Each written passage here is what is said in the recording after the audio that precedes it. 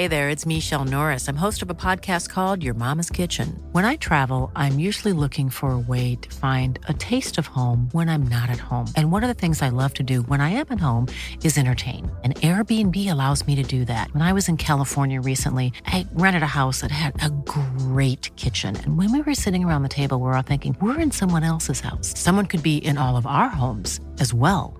If you have a home, but you're not always at home, you have an Airbnb.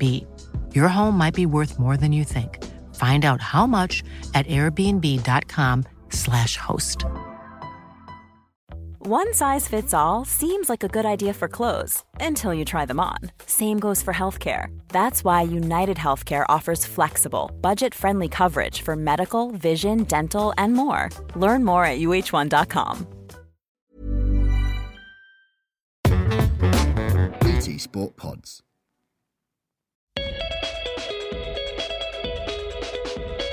Hi, welcome to Michael Calvin's Football People.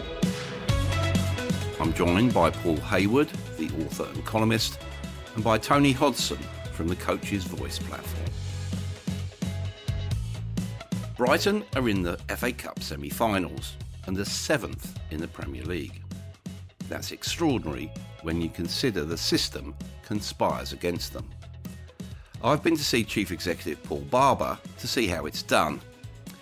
He, of course, used to work for Tottenham. With Champions League qualification under threat in post-Conte chaos, they could certainly do with him now, couldn't they, Paul? They could. Even he would struggle at Spurs, though, Mike, because there doesn't appear to be, a strategy, an identity, a plan. Everything is done minute to minute. Fans have had enough of that, really. And I think Paul Barber, brilliant though he is, would probably walk in there and say, well, what are we going to do? We need a plan. We can't just keep going month to month. Because when you look at it, let's survey the wreckage if we could, Tony. They've lost the manager. Their sporting director is subjected to a worldwide ban by FIFA. They're now under the guidance of Ryan Mason, who's a rookie coach, and Christian Stellini, Conte's erstwhile assistant, who, let's not forget, Stellini's only got 16 Serie C games as a manager. Could all this cost them top four? The short answer is yes, and the long answer is probably yes. Kudos first, Mike, for getting the word erstwhile into the chat so early in the piece. But I mean, this is a real risk on the part of Daniel Levy, and it could prove disastrous. As things stand, it looks like, and I'm being conservative, it looks like there are 5 teams fighting for 2 Champions League places. Everyone assumes that Man United will take the first of those, which, although not a done deal, is probably fair enough. That leaves 4 teams with genuinely realistic hopes of taking the final spot. The question that I thought Levy faced was whether Tottenham would garner more points between now and the end of the season with Antonio Conte in charge, kind of a proven winner, but with seemingly increasingly toxic influence on both the club and the dressing room, but by bringing in someone new to have an immediate impact with all the inevitable chat around a return for Mauricio Pochettino. And as it was, he went for an in-between option of somebody or bodies who are already at the club. Stellini's overseen some impressive results in Conte's absence this season, and Mason is clearly highly thought of, probably more as a person than a coach at this point in his career. But both are massively untested in a situation like this. They're 4th at the moment, they have points in the bag, but they've got a worse goal difference than the other 3 teams supposedly battling out with them for the 4th place. And they're going to need to be much better than they have been recently to fend all 3 of those teams off. And the odds at the moment are probably against that happening. It's a pretty firm assumption, Paul, that this couldn't have been handled worse by everyone concerned. Conte's reputation has been damaged. Obviously, it now looks like he was a wrong fit for the club and the ownership. Daniel Levy is holed below the waterline. You mentioned earlier on about Paul Barber looking at that and thinking, no, thank you. What about managers who have to go in there? Yeah, the big date really is 19th of November 2019 when Mauricio Pochettino was sacked. And frankly, it's been chaos since then. They appointed, obviously, Mourinho to take over. Mourinho was the antithesis of Spurs in many ways. Then they had that debacle of Nuno Espirito Santo lasting 4 months. Conte was a reactive appointment to that because the board were under so much pressure after the Santo reign collapsed that they went for a proven winner. They overpaid him. Reports that Conte was earning £15 million a year. They thought they could buy themselves some peace for a while. They did. It's collapsed in on them again. But if you trace that from Mourinho through Ryan Mason, Temperi to Nuno to Conte, there is no pattern there. There is no plan. There's no identity. There's no attempt to do what Brighton and Hove Albion are doing, for example. So any manager would look at that and say, look, well, Harry Kane's probably going to leave in the summer. The board doesn't invest as much as the other top clubs in the team. The fans are restive. There is this pattern of underachievement, a culture problem that Conte pointed to in that extraordinary outburst that was obviously part of his exit strategy. So beyond earning a decent wage, why would you go to Spurs when you don't have the tools to be successful? Yeah, absolutely. And with Kane in mind, Tony, he'd obviously have a long list of suitors. Do you expect him to leave? I don't see why he wouldn't. I mean, the age he is now and where he is in his career, you probably think it's 2 or 3 seasons too late. But equally, when he stayed previously, it felt like maybe there have been reasons to stay. This is probably the lowest, since Kane has become the world-class talent of the years, this is probably the lowest ebb the club have been at. There isn't that stability above him. The squad doesn't really convince. If somebody comes in with a decent, I'm not sure of his contract situation, but if somebody comes in with a half decent offer, he's desperate. He must be. If I was him, I'd be absolutely desperate to leave, and there'll be plenty of suitors who will take him on, no matter if he's 30, pushing that. Then he's still got, in theory, 3, 4, 5 seasons at the top level. He looks after himself. He's an incredible professional.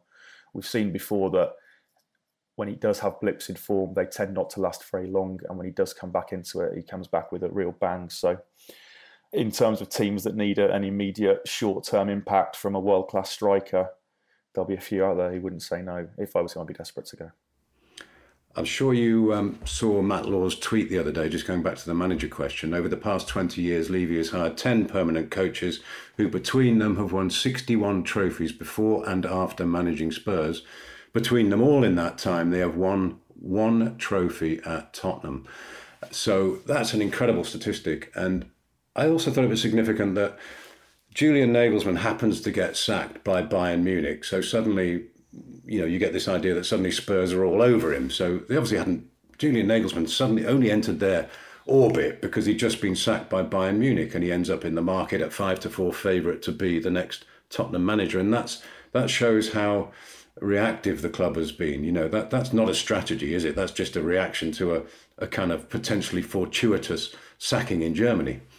Yeah, well, as we'll talk about later, that's all too typical of the way football is run or mishandled or whatever you want to say, because, there are basic business principles that are just being ignored in football, despite all the money. But anyway, more of that later.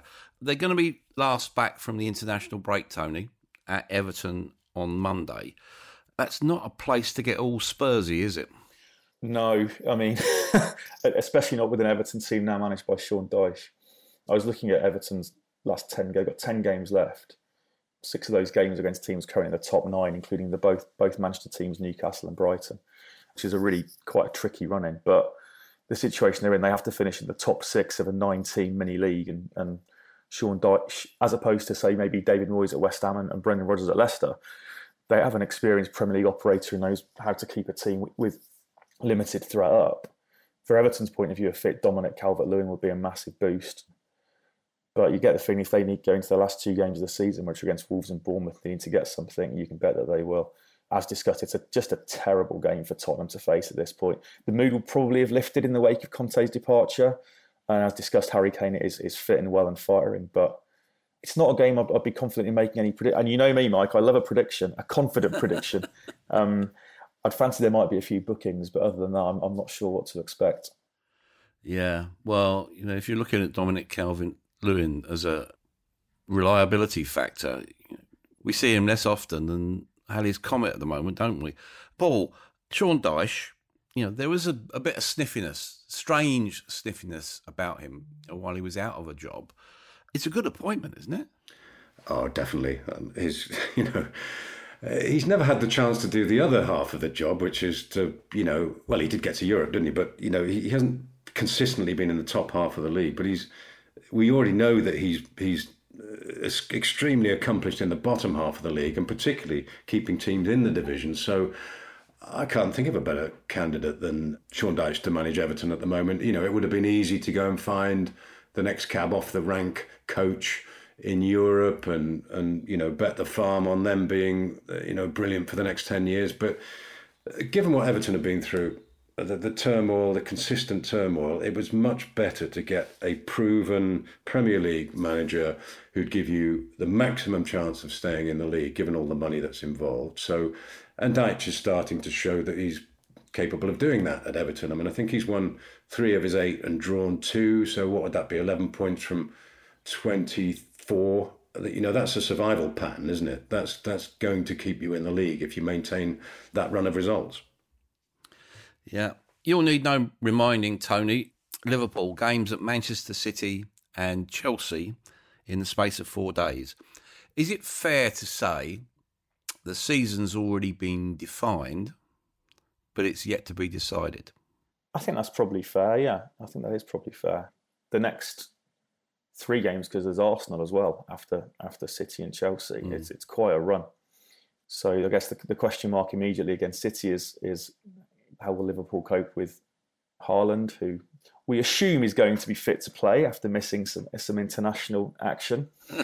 Although I would stress, as an impartial journalist and a Liverpool fan, that he's 0 goals from 2 starts against Liverpool this season. Questions for Liverpool, it is all about, there's no trophies to play for. There's just getting that 4th spot, which is huge. I mean, it's crazy to think we're at a situation where I'm saying, how will the midfield cope without Stefan Bajcetic, who at the start of the season was largely unknown outside Liverpool? The reality for Liverpool and Jurgen Klopp, who I'm sure will be listening, might not relish hearing this, is that Liverpool currently look like an effective counter-attacking team that lack the physicality required to run opposition into the ground as they have done in previous seasons, or indeed to press and counter-press effectively enough to stop teams getting in behind their famous/infamous high line. So weirdly for Liverpool, they're in a situation where they're now struggling to break low blocks down against teams who are supposedly inferior. So in theory, facing teams that play with the quality and confidence to go at them, such as Manchester City, Chelsea and Arsenal, they've got the players and the weapons to hurt them. Darwin Núñez is probably going to come back. Luis Diaz is nearing fitness. Salah, Gakpo, Jota are all fit. They've got loads of threat. The question is whether they've got the legs and the energy to compete with kind of younger, fitter teams going the other way. That will ultimately decide, I think, whether Liverpool sneak into the top 4 or not. Do you think we'll be seeing over the next few weeks, Paul, a different incarnation of Jurgen Klopp? We see the ebullience. This is a guy who's got to be in the trenches now for the next 6 weeks, isn't he?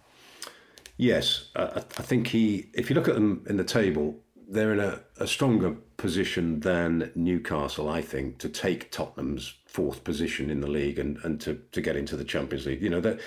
They've been off it this season. The intensity's been lacking. The energy's been lacking, as Tony said. So that worries you. But as a group of players, they're quite capable of getting themselves together sufficiently to go and snatch that 4th position. And then I think in the summer there's a really big rethink. This is what we haven't seen with Jurgen Klopp yet. There was a huge restructuring at the start where he built this current team, the successful team, but now he's got to rebuild it in the way that Ferguson, for example, did numerous times at Manchester United. That's his challenge now. And as we all know, he needs to buy a new midfield. That's really what they need to be doing in the market in the summer. I mentioned that, Tony, almost to make a contrast with Pep Guardiola, because it seems to me his squad management across this season has been exceptional, even to the extent of almost, it seems to me, preparing Kevin De Bruyne for the business end of the season. Yeah, I wonder whether that's maybe giving him a bit more credit than he deserves. I think if you ask a lot of City fans, they question quite what level De Bruyne is at consistently now. Although, as we know, he's still probably at his best, still probably the best player in the Premier League. And we've been here with City and Guardiola before, though, haven't we? They come on so strong in the second half of seasons and they rarely let up. It's how they fended Liverpool off in 2 relentless title races. I'd be slightly concerned about them if I was a City fan this season. They've still got a lot of work to do to bridge the gap on an Arsenal team that don't look massively keen on throwing it away. And they've got some big tests this month, Liverpool and Arsenal coming either side of a FA Cup semi against Sheffield United, and obviously the two-legged quarter final against Bayern Munich and old foe Thomas Tuchel. So they look pretty fit and well, though. You're right, De Bruyne is in form. Haaland obviously is fit. Phil Foden had some issues. But the squad, I don't know. I feel like there are more questions around City than there usually are at this stage of the season. I'm not sure the squad has a huge amount of pace. The left-back situation isn't ideal with Cancelo out of the picture, and Ederson hasn't been probably at his best form this season. So I think when I look at City, and their form is good, but I think I keep looking back to that Nottingham Forest draw in February, where they conceded a late equaliser against a team they dominated for pretty much the entire game. I just think that isn't the kind of result that would have happened in the last two title-winning seasons. And if they've still got that kind of result in them for the rest of this season, they're going to struggle to catch Arsenal. Chelsea, Paul, they've got Aston Villa before they face Liverpool. Do you think realistically the top four's out of reach for them? Yes, I do really. I'm sure the club has already accepted that. They'll be hoping for an epic confrontation with Real Madrid in the Champions League. They'll beating Real Madrid, knocking them out would protect Graham Potter a great deal. The finishing position is now going to be disappointed. I think that's obvious, and it's all really about the fundamentals of them trying to decide what their best team is, how they want to play, and how to deal with this enormous squad of big names and which ones to keep, which ones to discard, how to maintain squad harmony. And I'm sure they'll be thinking about whether Graham Potter is the manager to do that from next season onwards. But for now, they need a really sort of heroic display in the Champions League, and they need some consistency and a pattern of selection and a pattern of results until the end of the season to calm everybody down. Yeah, I think we are all expecting clear out in the summer. Tony, who do you see as the candidates to be discarded? I mean, it's take your pick, isn't it? I mean, there's so much chatter around Mason Mount leaving the club, but if I was Graham Potter, Mason Mount's one of the players I definitely wouldn't want to be losing. The problem is, as often with businesses, if you need to make cuts, it's the last ones in that are the first ones out. But they've spent so much money. It's just, I mean, Paul's right. It's impossible to spend that amount of money on that many players and A, keep everyone happy, and B, importantly, build any real momentum or consistency with selection. I mean, at times this season, it's looked like a really bonkers Football Manager season, with no real sense of who's making the final call on recruitment and why. And this is just the complete opposite. Paul knows this well, as a Brighton fan, this is the complete opposite of what Graham Potter is and what he does. Potter is an extremely good coach who, given time, I'm sure would work it out, but if you assume they don't win the Champions League this season, and I don't think they will, then how long does he get to make sense of a squad that just feels so bloated? I mean, I've done a genuine couple of double takes this season when I've seen players at Chelsea. Noni Madueke and Dennis Zakaria are two names that strike me as just, I've forgotten they were there. Because they're seen so little. It's like, why? Madueke cost 30 million euros. To what end? It's just absolutely mad. Yeah, and we've got Mudryk, of course. He's a legend in his own lunchtime at the moment, isn't he? Yeah, I keep a list of incredibly expensive wingers who this fashion of buying wingers for 70 or 80 million pounds fascinates me. I just wonder which metric is telling the scouting departments that that's a good investment in players in that position. I mean, Nicolas Pepe, Anthony, Jadon Sancho, and now Mudryk. I mean, Mudryk struggled against Kyle Walker, dealt with him very easily in the England game the other night, and I was looking at him thinking, okay, there's a guy who's really low on confidence, but he's going to need a lot more than speed if he's going to justify that price, and he's going to, be an established Chelsea starter. I can't see in him yet what he's got beyond that pace. Pace counts for a lot, but you don't buy pace for £80 million or £70 million. So that's a classic example of a player being bought. Well, their scouting department would tell you why, but those players, as Tony said, that Chelsea have brought in, and it's a huge amount of money. Which one of those players, who among them are going to really justify those price tags and actually contribute in the way that the great Chelsea players in great Chelsea teams have over many years? It's an incredibly difficult conundrum for Graham Potter and the whole club over the next 6 months. I mean, even when Mourinho was doing wonders when he first tried at Chelsea, there was a limited number of signings in core positions. But Mourinho famously likes to work with a small squad. Just going back to your point about wingers, Paul, we're kind of drifting off topic a little bit, but I do wonder whether the modern development, whether the 4-3-3 has been such a prevalent formation in recent seasons. And you look at even a team like Bayern back in the day with Robben and Ribery playing in those wide positions, having such an influence, and of course. You look at what Liverpool have done with Salah and Mane. You just think whether all teams are kind of trying to replicate that impact. And it is very difficult because you have to be a certain type of player. And Mane and Salah, for example, players I know very well, are both blessed with huge amounts of pace at their peak, but they bring so much else. Yeah. Otherwise, you're just Franz Carr, which is one for the kids there. Yeah, Nottingham Forest people. When we look at Manchester United, Paul, I just want to focus actually just initially on Marcus Rashford.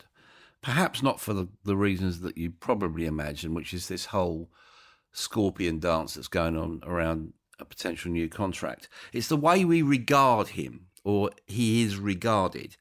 There was fallout from him not being with the England squad. And by the way, why do we in the media talk about it in ancient terms of him, quotes, jetting off, close quotes, to the US to do a bit of shopping?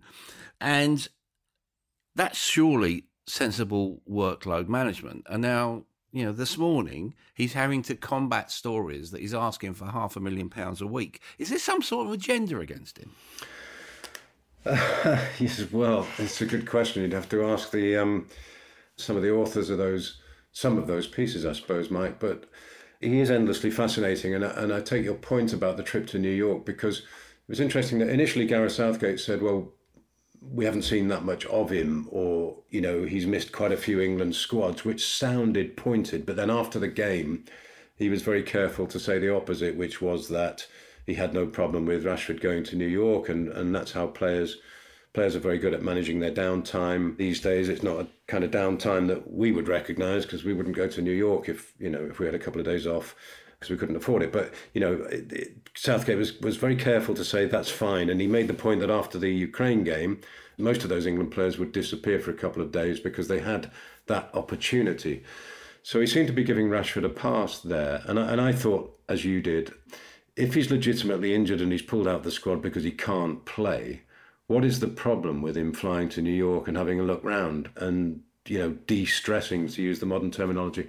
I wouldn't have a problem with it at all. And ultimately with him, his returns, his performances, his goals insulate him against any criticism as far as I'm concerned. And as for the contract negotiations, well, I suppose, I don't know what he's asking for, but I suppose, those Manchester United players, the core players, the players who've been there a long time and have carried the heavy load. I've seen a lot of overpaid players come and go during the mismanagement years at Manchester United, and they're probably led to think, well, it's about time that our efforts got recognised, rather than the money always going to the star names who come and flatter to deceive for 12 months and then leave. Well, United are at Newcastle on Sunday, Tony. Repeat of the League Cup final. Same result? By no means guaranteed, I don't think.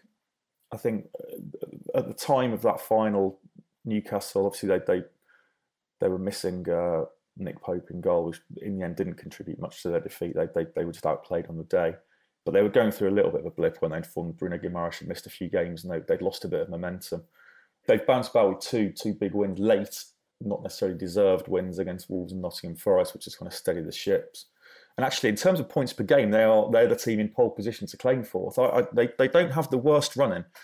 Some of the other teams have some tough games. So I wouldn't be. I think, Paul, you said that you thought Liverpool were in a good spot, or in a better spot than Newcastle. I'm not convinced about that, but they'll need Miguel Almiron back from injury quickly. He's been huge for them this season. But having both Callum Wilson and Alexander Isak fit and firing for the rest of the season will help them. They've also only got 7 fixtures in April, which by comparison to some of the other teams is relatively chilled. I think United have 9. So it's a big one for them. It's a game they'll definitely not want to lose at home in front of a big crowd United have obviously got a lot of games coming up this season. They've got Europe to focus on, a cup semi-final against Brighton, who seem to pop up at every corner in this conversation. But so yeah, a very long-winded way of saying no. I don't think it will be the same result. I expect Newcastle to get something from this. There are still murmurings of discontent about the nature of Newcastle's funding. Paul, do you think that's destined to be an enduring distraction from Eddie Howe's excellent team organisation and development? Yeah, I think part of the problem, Mike, is that this false, dare I say it, sort of firewall was constructed between the Saudi state, the Sovereign Investment Fund, and the purchase of Newcastle United. So the Premier League expected us all to believe that they were separate and that the Saudi state wasn't really running Newcastle United, in fact, didn't really own Newcastle United. And everybody knows damn well that the Saudi Public Investment Fund and the Saudi state are inseparable. They are one and the same. Therefore, we're always going to be looking at Newcastle and asking where the money is coming from and how much of it there will be. And I think that's a legacy of the deal itself and this attempt to portray the deal as something other than what it actually was. And I think our vigilance, is completely justified. Well, looking at the biggest picture, it would be encouraging for a club of Brighton's strategy and status to gatecrash the top six, if not the top four.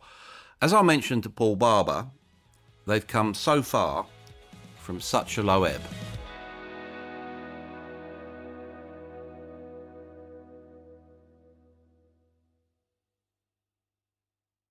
Welcome, Paul. I'd like to begin with all our yesterdays. I was at that match at Hereford in 1997 when Brighton drew to avoid going out of the league. Now, in such an elitist, money-driven world, could another club finding itself in that position ever hope to emulate what you guys have done here? Well, I'd certainly like to think so, because it was a combination of different people working together in different ways over quite a long period of time to take us from that point of precipice, if you like, to where we are today.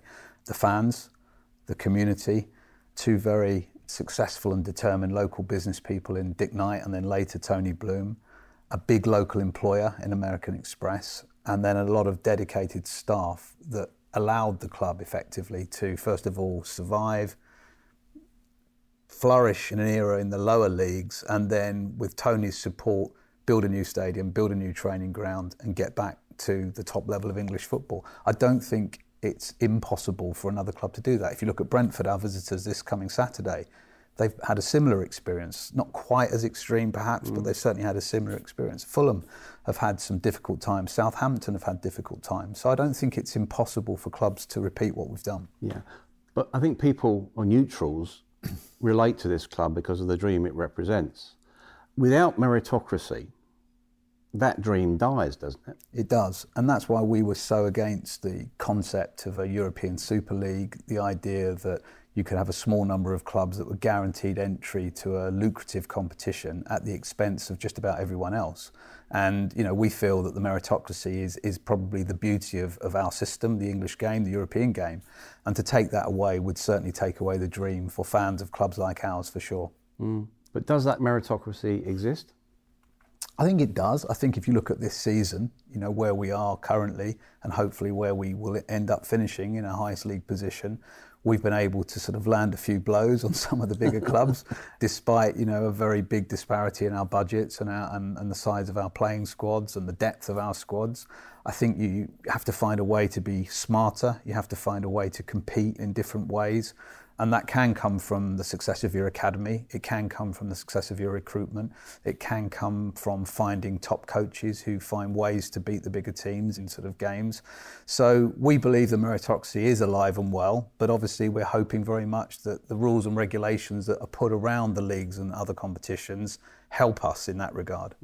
You're steeped in the game's administration, externally from here. You're on the FA Council, you're the Premier League rep on the professional game board.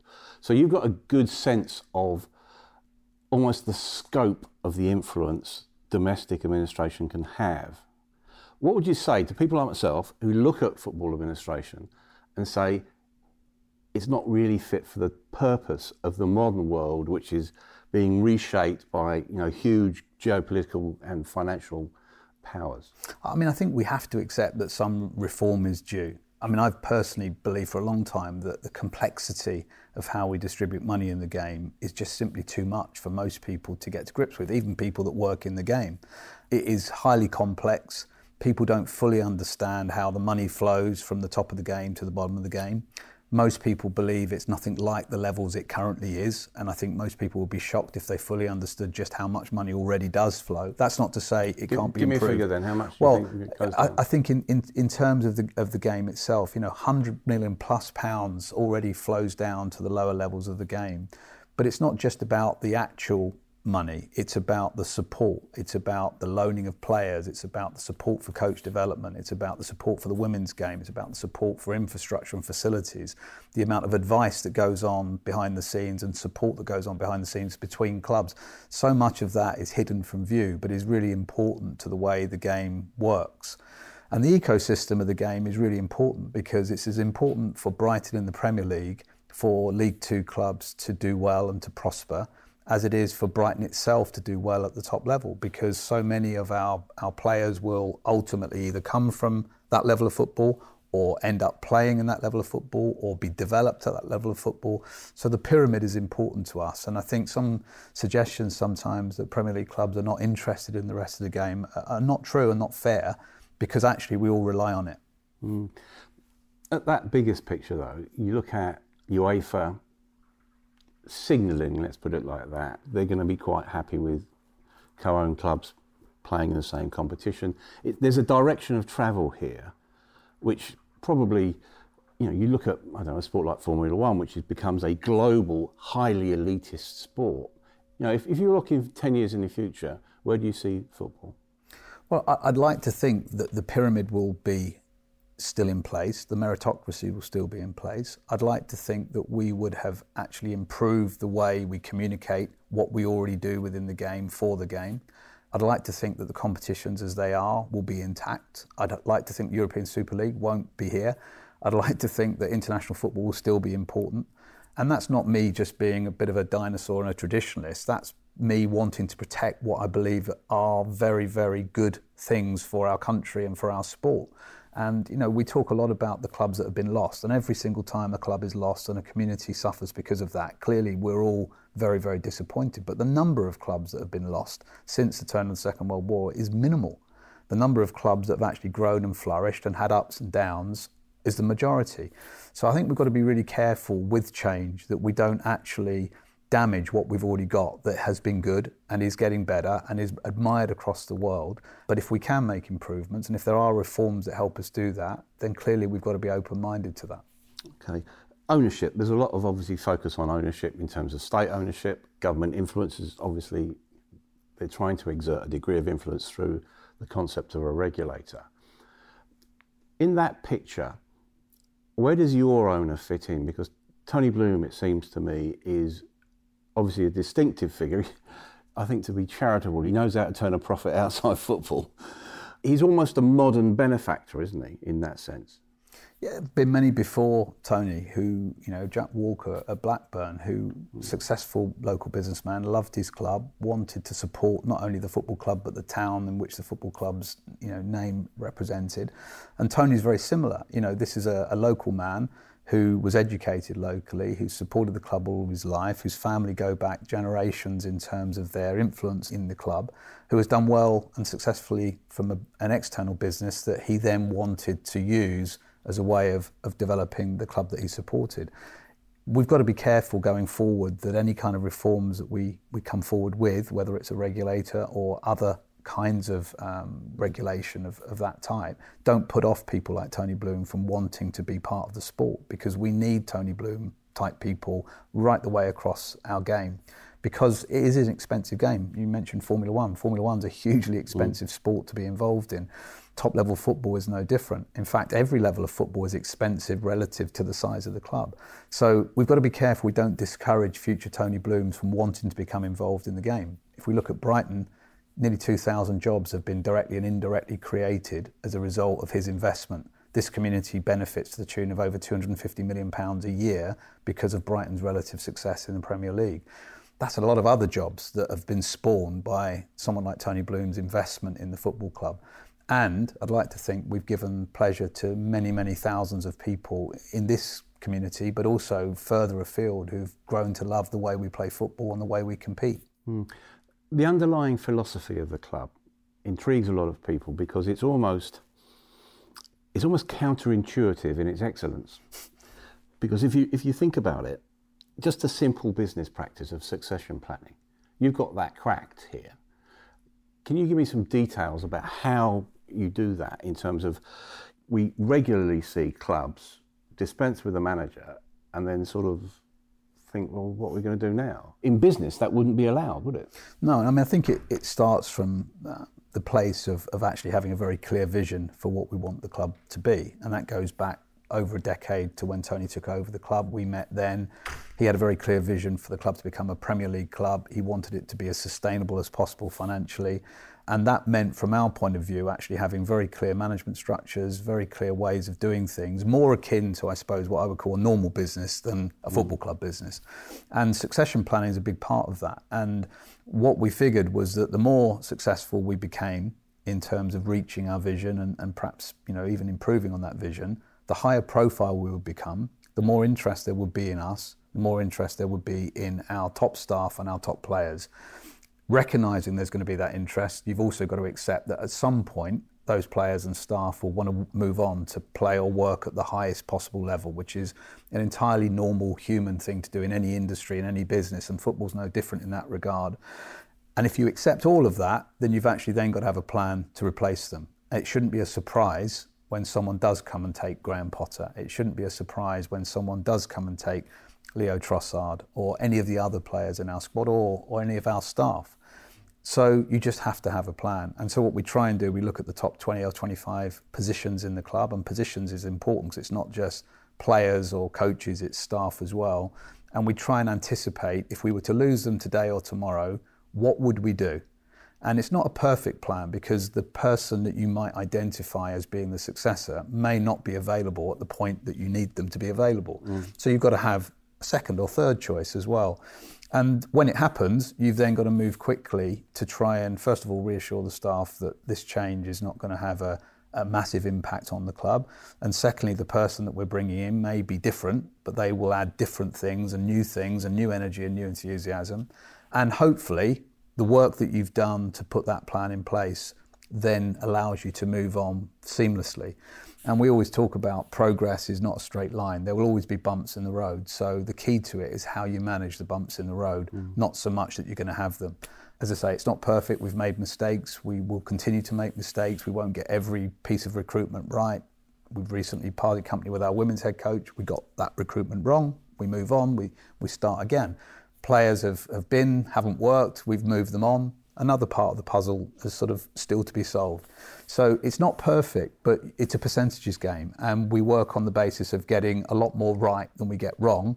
And that enables us to progress. And the phone calls are just part of, they come with the territory. Can we have X or Y? Yeah, I'd read them. Every transfer window, the phone's going to ring. And, when Todd Bowley called me in early September about Graham, it was a call that I wish I hadn't taken at that moment. You look at it and you think, wow, why did I pick up the call? It was never going to be a good outcome when you get Todd calling you early in the morning on a Tuesday.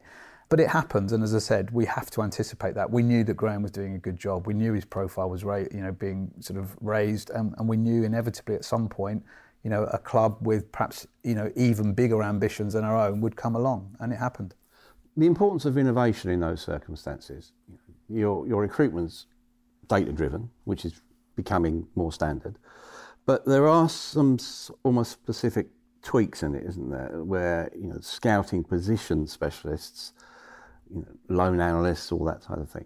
Can you give me an overview of how important that almost spirit of innovation is in football? Because, again, going back to the big picture of football, it's pretty institutionalised, isn't it? And it doesn't really accept new ideas very easily. Correct. I mean, I'm a big fan of Formula One. I constantly look at what those guys are doing, and every year there's innovations, there's new designs to the cars, new rules for the Grand Prix, there's all kinds of other technological enhancements to the way they compete.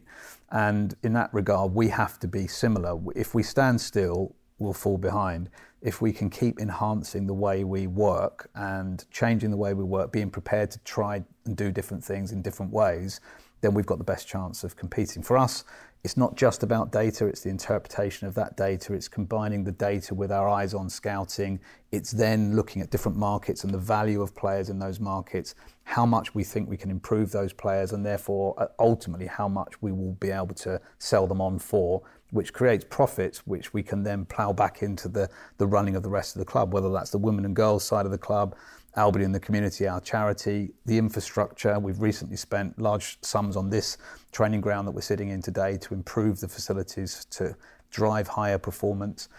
It's a complete process that is ongoing, and we always smile when the transfer window comes around because people think we suddenly go into recruitment mode. The reality is we're in recruitment mode all year round, every day of the year, and our focus on finding players and developing the players we've got never stops. Mm-hmm. We're now at the business end of the season. Wembley semi-final awaits. What would that trophy mean to the club, the fan base? And probably to Gordon Smith. So he wouldn't have put up with the "and Smith must score for another 40 years." That to me is a symbol of where you've got to already. How important is it to take the next step and actually win something? I think it would be really important for the club. I mean, I don't want to pile the pressure on Roberto or the players at this stage, because not only have we got an FA Cup semi-final against Manchester United before a possibility of a cup final, but we've also got 4 huge league games between now and the semi-final, 3 of them away from home. So we've got a lot of football to play and a lot of things to try and get through before we can think about winning a final. But the club hasn't won a major trophy in its history. The club has never qualified for Europe. We're still only in our 6th season in the Premier League. There's a lot of new history for the club to create, and it would be fantastic, of course, if we could add some silverware to the journey that we're on and the progress that we're making. But if we were to finish this season having made more progress on last season, it would still be a success. If we can go better than that, it would be wonderful. What would making the Champions League mean to this club? That's the territory of dreams, isn't it? I mean, that's transformational in terms of not just finances, although of course the revenues would be amazing. It would be the status and the profile that comes with that. We're not getting carried away, Mike. We're not yet thinking of 4th and above. We're really trying to beat Brentford on Saturday, and then we know we've got Bournemouth, Spurs and Chelsea to follow that. So some really big games in the Premier League to come. The final point really, and by common consent, Brighton are one of the best run clubs in the Premier League. The recruitment, as we've talked about, is outstanding. You've got strategic continuity, it seems to me. The management's pretty astute. What can you do better? I think there's always room for improvement in top-level sport because nothing is ever standing still. So as well as we think we have done this season, we know that others are doing well as well. Brentford, Fulham, doing exceptionally well. We know also that there are some of the bigger clubs, traditionally bigger clubs, that are underperforming. And they will be looking during this next few months, and particularly over the summer, to step back and reinvent their processes and try even harder next season. So what we can do better is to make sure that we don't ever become complacent, keep being prepared to innovate, keep being prepared to be different, keep being prepared to communicate and engage in a way that we always have, and actually not lose touch with where we've come from either. Because I think that one of the successes of the club has been our humility and our ability to stay connected to the community and to the fan base that ultimately saved us 25 years ago. And I think, going back to the start of this conversation, that's really important for us because there was no government at that time. Only the FA stood up for the club and only local people stood up for the club, and fans united across the country, just as they did in opposition to the European Super League, to make sure one of its own didn't go out of business. We won't forget that. That's really important to us. And going forward, that's something that I hope that the club will remember for a long time to come. And do you ever think that you won't have to pick up a phone when a Todd Bowley or an Amanda Staveley, whoever it is, calls? it would be it would be nice to think that we won't always get those calls at the worst possible time, and that the better we are, the more successful we are, the easier it will be. We will be able to resist those calls, because I don't blame players or staff for wanting to work at the highest possible level. I've been lucky enough to work at a traditionally bigger club and with the FA and been to World Cups, and therefore I could never deny my staff wanting to do similar things, compete in European football. But what I hope is that we'll be able to offer that to them, and therefore that then creates a different choice for them to make. Do I actually want to do it somewhere else, or would I really like to do it here and continue the journey this club's on? And thanks for your time, and all the best. Pleasure. Thank you, mate. Thanks a lot.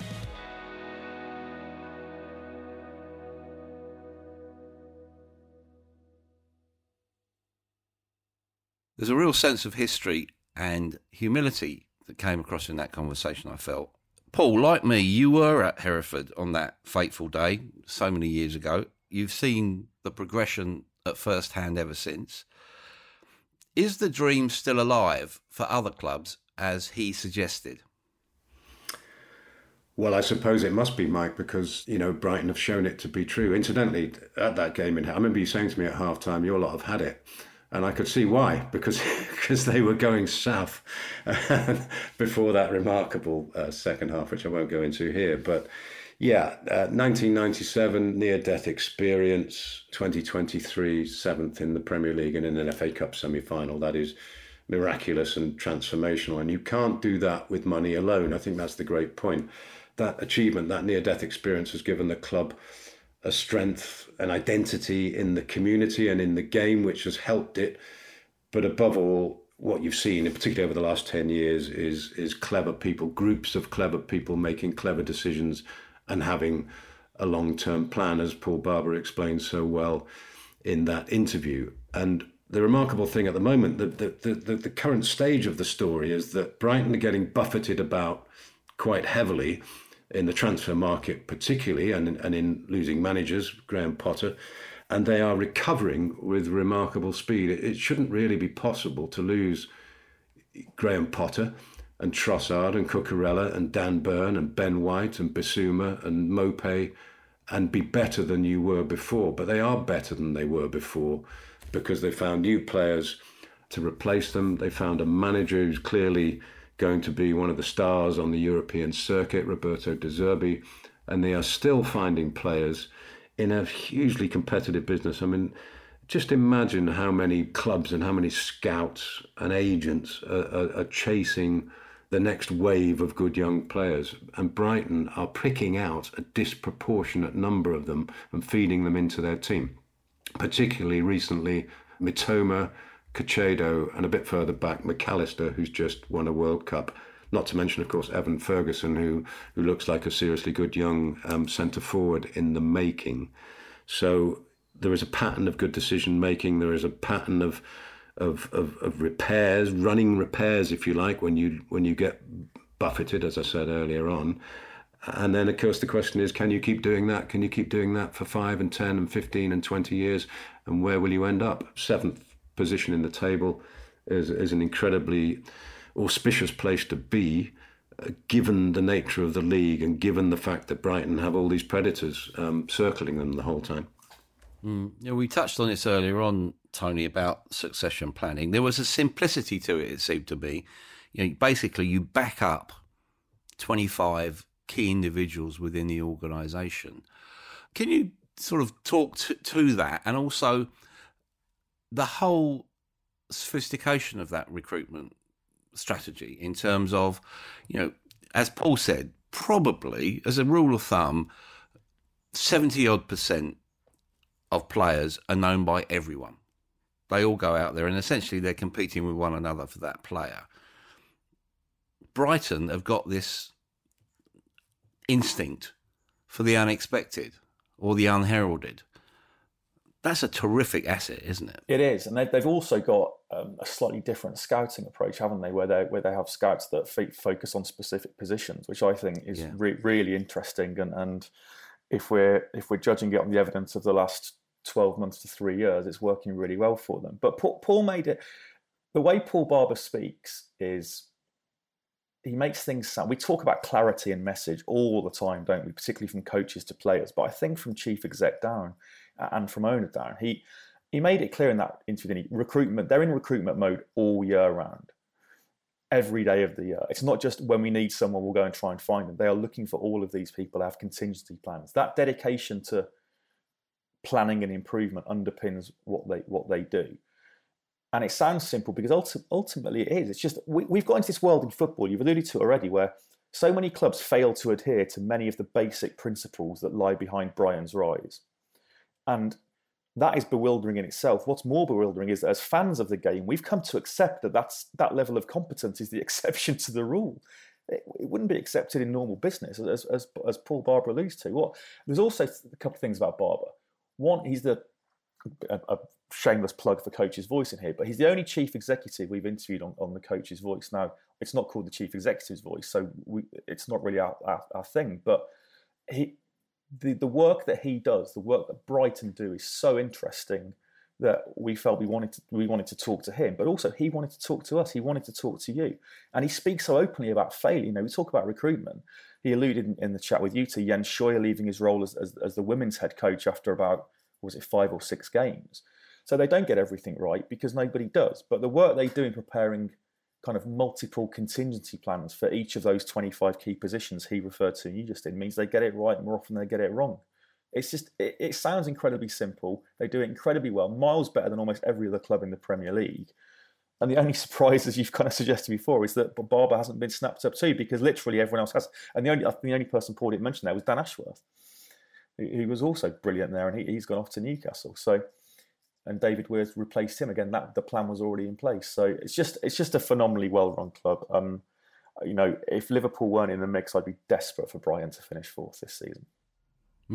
Yeah, it was interesting. After we finished recording, Paul, he said, look, I asked him a figure about how much money does the Premier League put into the pyramid. Now, he said about 100 million plus, which is correct.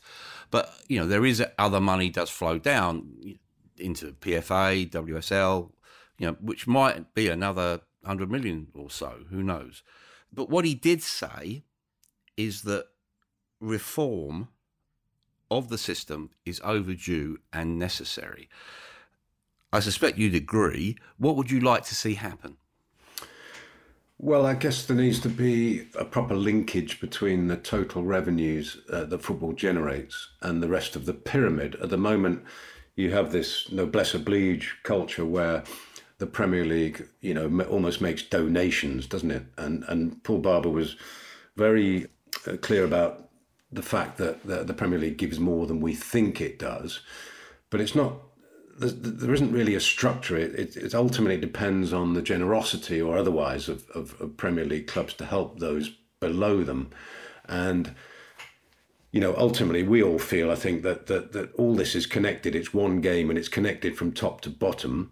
And the problem has always been, it seems to me, persuading particularly foreign owners of Premier League clubs that they have an obligation, a moral obligation, a cultural obligation almost, to help the rest of the pyramid, because many of them would come into the business and say, well, it's not my problem what's happening in Division 2 or Division 3, as were. So why should I get involved in that? Why should I give my money away to smaller clubs? And other clubs, and more enlightened clubs, understand the connection and they understand the importance of that. But to me, there is no national structure for that. The problem is it just depends on as I said, the sort of the moral conscience of the Premier League and the public pressure to be generous or kind or helping, and that needs to be codified, I think, a bit more clearly. You mentioned Formula One several times. I loved him invoking the spirit of that sport, which is essentially stand still and you get left behind. There's a message there for football, isn't there? Yeah, definitely. And football has a real talent for kind of resting on its laurels and sitting back and enjoying what it does really well, because it is, in my view, the greatest sport in the world. It's the only truly global sport. Everyone loves it. Not everyone loves it. Most people love it. Everyone across the world plays it. And in our lifetime, I can't see any sport getting anywhere near close having the impact or the popularity that football does. But football is made up of so many different bits. And we talk about money funneling down from the Premier League to lower leagues in England. I mean, it's not that long ago Real Madrid were insisting that the Premier League should be funding La Liga to help create a level of equality across Europe. This from a club that win the Champions League every season. So it is a sport that always needs to be looking forward. Paul Barber, I thought, was pretty assertive in saying that there's a lot of things that are right that he believes don't need to change, and we don't need to be looking to change everything and reinvent the wheel. But I think the work that Brighton have done as a microcosm of the way football is run in terms of planning well, thinking well, being sensible, and not doing anything crazy is quite a nice template for football to take going forward.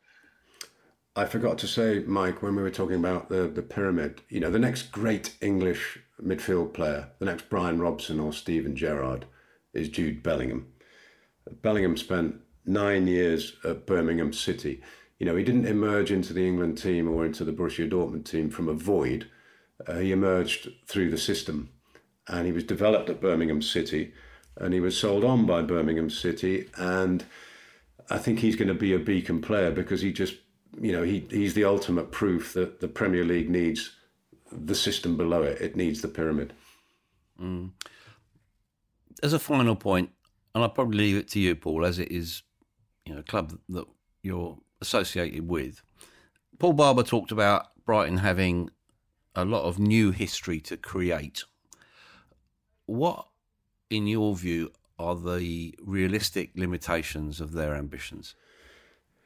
I do think they're in a new phase now because the survival story, the survival legacy is etched into history now. And then the question becomes, well, how far you can take this? And they are, they're not looking down at where they came from anymore. They're looking up to where they might get to and how far the current formula will take them. And I think the secret of their story has been kind of incremental progress. You could draw it on a chart very clearly, stage by stage, decision by decision, season by season. So I think logically you say, well, what's the next step? Just do the next thing on the road. And the next thing on the road is to try and get into one of those European places, to finish in the top 7 and win a cup competition. And then decide what your next target is. That's the only rational way to approach it, I think. Yeah. Well, as Tony said earlier, the reality is that Paul Barber is subjected to the same pressures and temptations as other outstanding individuals at the club. It would be naive to think his achievements haven't been noticed. Money, I reckon, is disguising executive mediocrity in the game. Football needs leaders with Barber's vision, insight and perspective. To be completely frank, I'd be more confident of the Premier League's intent and impact with him in charge. And I know you'll disagree with me on this, but returning to run the FA will be a waste of time. The future, of course, will take care of itself. It remains to me to thank Paul Barber for his insights, to apologise to Brighton fans for pointing out his qualities, and to express my gratitude for having such astute panellists in Paul and Tony.